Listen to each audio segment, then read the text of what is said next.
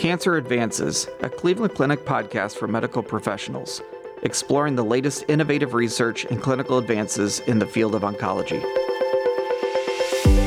Thank you for joining us for another episode of Cancer Advances. I'm your host, Dr. Dale Shepard, a medical oncologist here at Cleveland Clinic, overseeing our Taussig Phase 1 and sarcoma programs. Today I'm happy to be joined by Dr. Michelle Kim, Chair of the Department of Gastroenterology, Hepatology, and Nutrition. She is here today to talk to us about the Neuroendocrine Tumor Clinical Care and Research Program. So welcome, Michelle. Thank you so much for having me, Dale. Absolutely. So maybe start off, give us an idea of what your role here is at the Cleveland Clinic. So I joined the Cleveland Clinic about 6 months ago now, and very pleased to have been asked to chair the Department of Gastroenterology, Hepatology, and Nutrition. And in that role, really asked to take what is already a terrific, very solid department and to increase some of the academic output and also to develop a neuroendocrine tumor program here.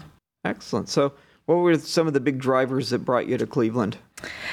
You know, I just thought it was the perfect next step. I had been at New York City at Mount Sinai for 17 years and had held a variety of roles there.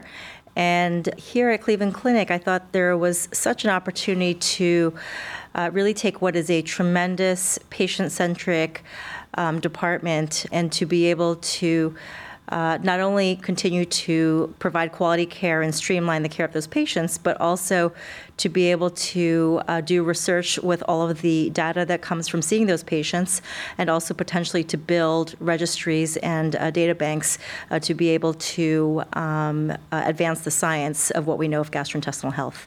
Excellent. We're going to focus on neuroendocrine tumors. I think it's fair to say these are not particularly well understood tumors. Would you agree? I think that's very fair. And certainly this is not something that anyone sets out to specialize in medical school or in training. But I was very fortunate to have been exposed to it as a junior attending at Mount Sinai, and to be mentored generously by Dick Warner, who was really one of the godfathers of the neuroendocrine tumor field. Yeah, excellent. So can we maybe start, as we talk about neuroendocrine tumors, just kind of from an educational standpoint? Lots of terms get thrown around, including one that's a little cringy, which is benign neuroendocrine tumors, malignant neuroendocrine tumors, carcinoid tumors. Can you just give us a really quick backdrop? What does that mean? What are we talking about? That's a great question, and one that frequently comes up actually with patients. So neuroendocrine tumors, of course, start out in the cells of the enterochromaffin cell, and really are widely distributed throughout the body, about 1/3 in the lung, about 2/3 in the gastrointestinal tract. And so while I would say another thing that's very important to say is that actually the incidence is increasing over the past few decades. And so while the chances might not have been very high that you would see one maybe 30, 40 years ago, the incidence is now risen so that it's much more likely that you actually will see it, I think, and therefore more important for everyone to know. Regarding your question about nomenclature and classification, so I think the biggest question that comes up is sort of what's a neuroendocrine tumor, what's a carcinoid tumor, and are they the same thing? And generally speaking, in terms of nomenclature, we've been going more towards calling these tumors neuroendocrine tumors and really reserving the term carcinoid for things like carcinoid syndrome that we specifically see in the midgut, and let's say carcinoid heart disease that we also see with the midgut patients. And then in terms of sort of benign versus malignant, as you know, of course, all of these have the potential to be cancerous. Some of them, though, are found very early, where actually there is a very limited malignant potential. And so I think that it actually behooves all of us to be able to understand the biology and then to be able to understand ultimately what to tell our patients. And so we're gonna shift gears here in a second to kind of some of your research in the past and the program you're developing, but just so we understand scope, you mentioned incidence going up. Is this from more imaging studies, more surgeries we find them? And what is that incidence? How common are they? So I would say several decades ago, it was about 1 per 100,000, and now going up to about 7 per 100,000. We don't quite understand why this is. I suspect that a lot of it is a detection bias, and that it's related to the increase in cross-sectional imaging and also in the endoscopies and colonoscopies that we're performing for other reasons. So many times these are found incidentally, but of course many times these are also causing significant morbidity and mortality. And then tell us a little bit about some of your major research interests in neuroendocrine. So I think what has been really fascinating about this field is that this is a very heterogeneous group of tumors. As I mentioned before, you can have them in different areas of the body, and even within the GI tract. Let's say a neuroendocrine tumor from the stomach is very different from a neuroendocrine tumor in the small bowel or the rectum. And so I think the first is sort of just understanding what to expect depending on where the primary site is.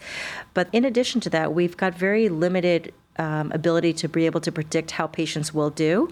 So, for instance, stage and grade, something that is used very commonly in cancers, is certainly some of our leading biomarkers for this condition. But that even within the same stage and the same grade, that you can have a tremendous amount of heterogeneity in how patients do. So, for instance, for a metastatic patient with midgut carcinoid, with carcinoid syndrome, someone can have a survival of 6 to 12 months or a survival over 30 years. And that's within the same stage and grade. And I find that biologically very interesting, but perhaps for patients very disturbing, just not being able to say when you walk in the door which one you're going to be. Interesting. So tell us a little bit about the programs being set up. So this, I think, is a really fascinating opportunity, and certainly one of the reasons that I came here. There's already a very strong, robust program with endocrine oncology, with the surgeons that have already been established here, and there's actually a neuroendocrine tumor board that meets about once monthly. I think what we would love to see is to continue to grow that existing program and to also add to it now the GI presence. And so gastroenterologists are among the first to see these tumors. They often will be, as I said, diagnosed on endoscopy or perhaps seeing a gastroenterologist because of nonspecific symptoms. And so I think having a strong GI presence really adds a level to it that is not anywhere else in the country, to be frank, that you can have patients come in with any type of neuroendocrine tumor from any area with any kind of biology, and they will receive outstanding care here because you have the right team to be able to see them. And we've had previous episodes of the podcast, we've talked about things like endoscopic resections and things. Is that something that's being incorporated with neuroendocrine tumors? Yeah, absolutely. So this is definitely something that becomes very important. We see a lot of these in the stomach, the duodenum, and the rectum, and those are particularly amenable to advanced endoscopic resections. And so my colleagues, Amit Bhatt and others who do a lot of the submucosal and mucosal resections are invaluable partners to be able to ensure that these patients can have their tumors removed, not necessarily need a surgical procedure, and then to have an excellent outcome long term. And then just from a programmatic standpoint, you mentioned previously things like databases and things like that. What is the program doing in terms of collection of data and being able to sort of understand more about the natural history of these? So that's where, yes, I think that there are certainly external sources of sort of larger populations of patients, but that it's very important to be able to also get very granular data in these patients. And so we are starting up a neuroendocrine tumor registry that includes a prospective enrollment of every patient with neuroendocrine tumors or with a family history of neuroendocrine tumors. And that will include collection not only of data via questionnaire, but also of plasma, serum, and DNA to be able to do biomarker studies and other studies in the future. And so I'm pleased to say that actually I think we just recently got IRB approved, and so that we will be able to start this prospective collection very soon. That's great. From a research standpoint, what are some of the interesting research questions that are being raised? So, as I said before, I think one of the great interesting things and perhaps the great opportunities in neuroendocrine tumors is to be able to predict outcomes sort of from the start.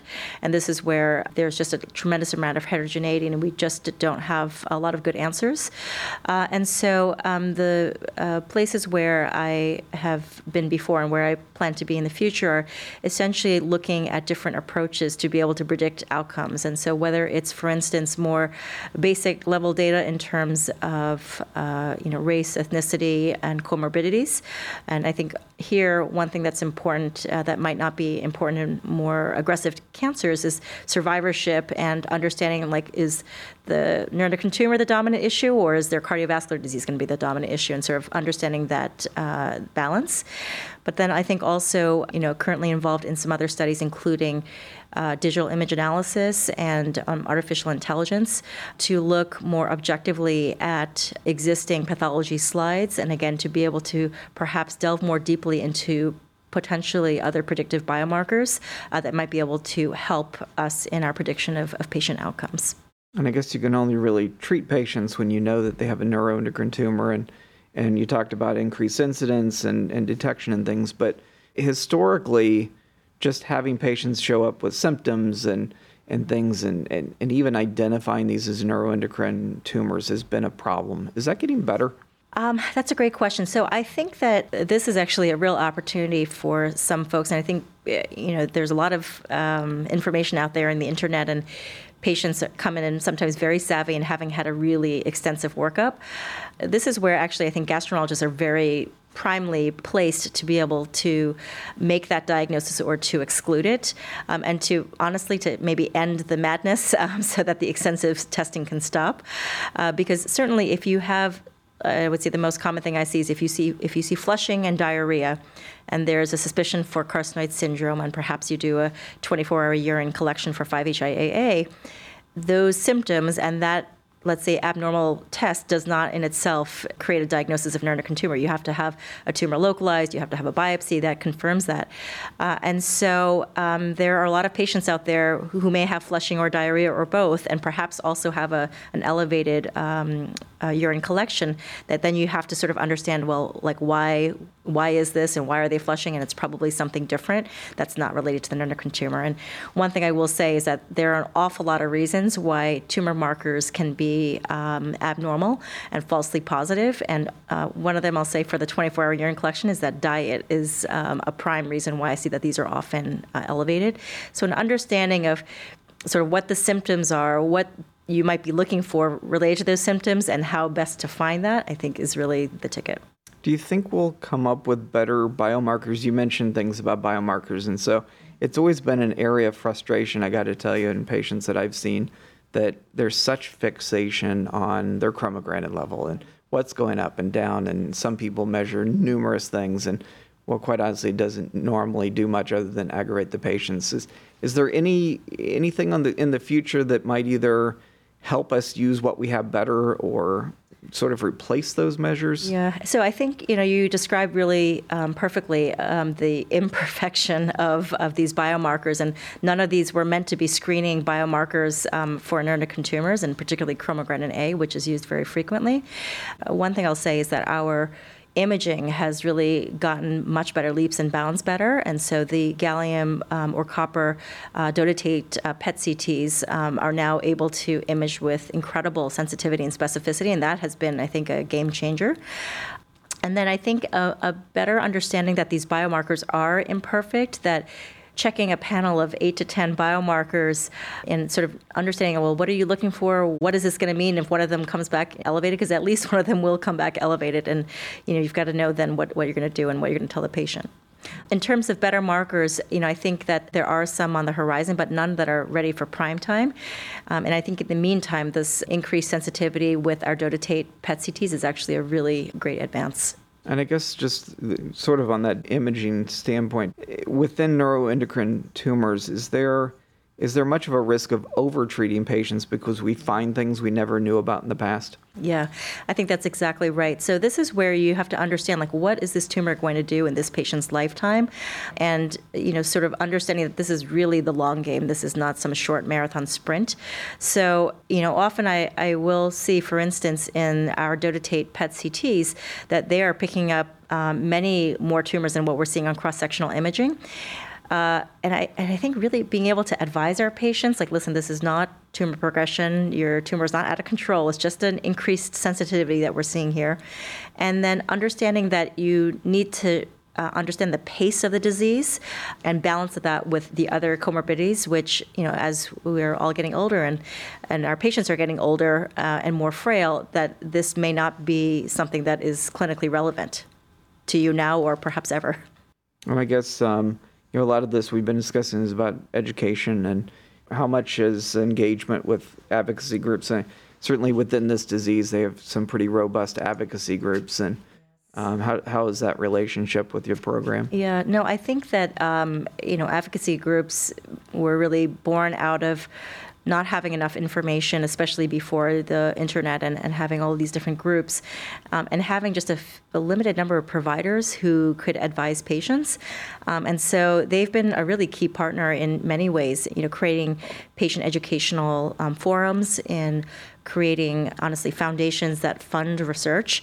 And so, the patients that are affiliated with these groups or that go to the sessions that are organized by these groups are inevitably better educated and have a much better understanding of their disease. I think probably because there are such a large number of patients with relatively indolent disease, there's certainly a handful of people around the country that many people go around and visit and get opinions and things. So that being the case, do you see there being an ideal patient type that should come to a specialty center? And who should come to Cleveland Clinic or a specialty neuroendocrine program? I think there are a few different types of patients who could really benefit from being seen here. And I will say that some of them I've actually even seen in the last several weeks, and I can attest to, perhaps their satisfaction. So the first is certainly patients who have not been diagnosed and perhaps have abnormal markers and have had a really $1 million workup and are just confused about whether they have one or they don't. To be frank, many times if the neuroendocrine tumor can't be found, many times it's not there, just given that it's fairly rare and that other conditions are more frequent and common. But I will say that I've been able to give peace of mind to some people who don't know and don't understand why their markers are elevated, and sometimes we don't know either. But at least just with the decades of experience that I and others have, we can be reassuring and sort of exclude the diagnosis fairly firmly. So that's, I think, the first set of patients. The second set of patients is certainly anybody who is newly diagnosed. There are a lot of questions here. People don't understand how they're going to do long term.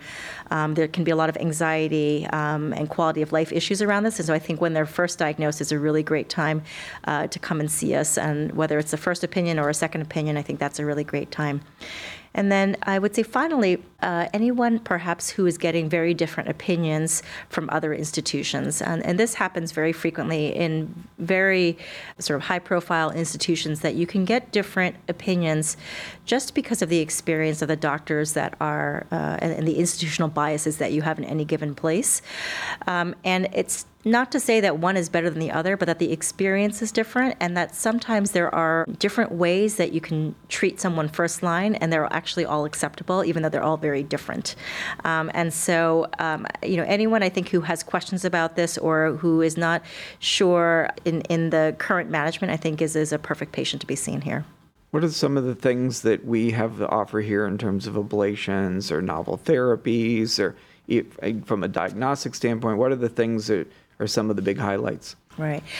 So we certainly have the dotatate imaging that I was talking about before, and this is, of course, a must at any high-volume neuroendocrine tumor center.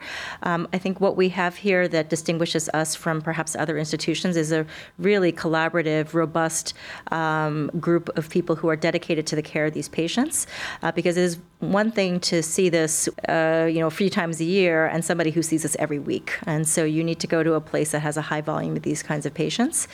And what I love about our group, in the last 6 months, is that it truly is a very collaborative group. That we're always thinking creatively. We want to see if, this therapy is an option, why that might be maybe a better option than a different option. And it's a very thoughtful group that I think is really considering the patient and personalizing their treatment for that particular person.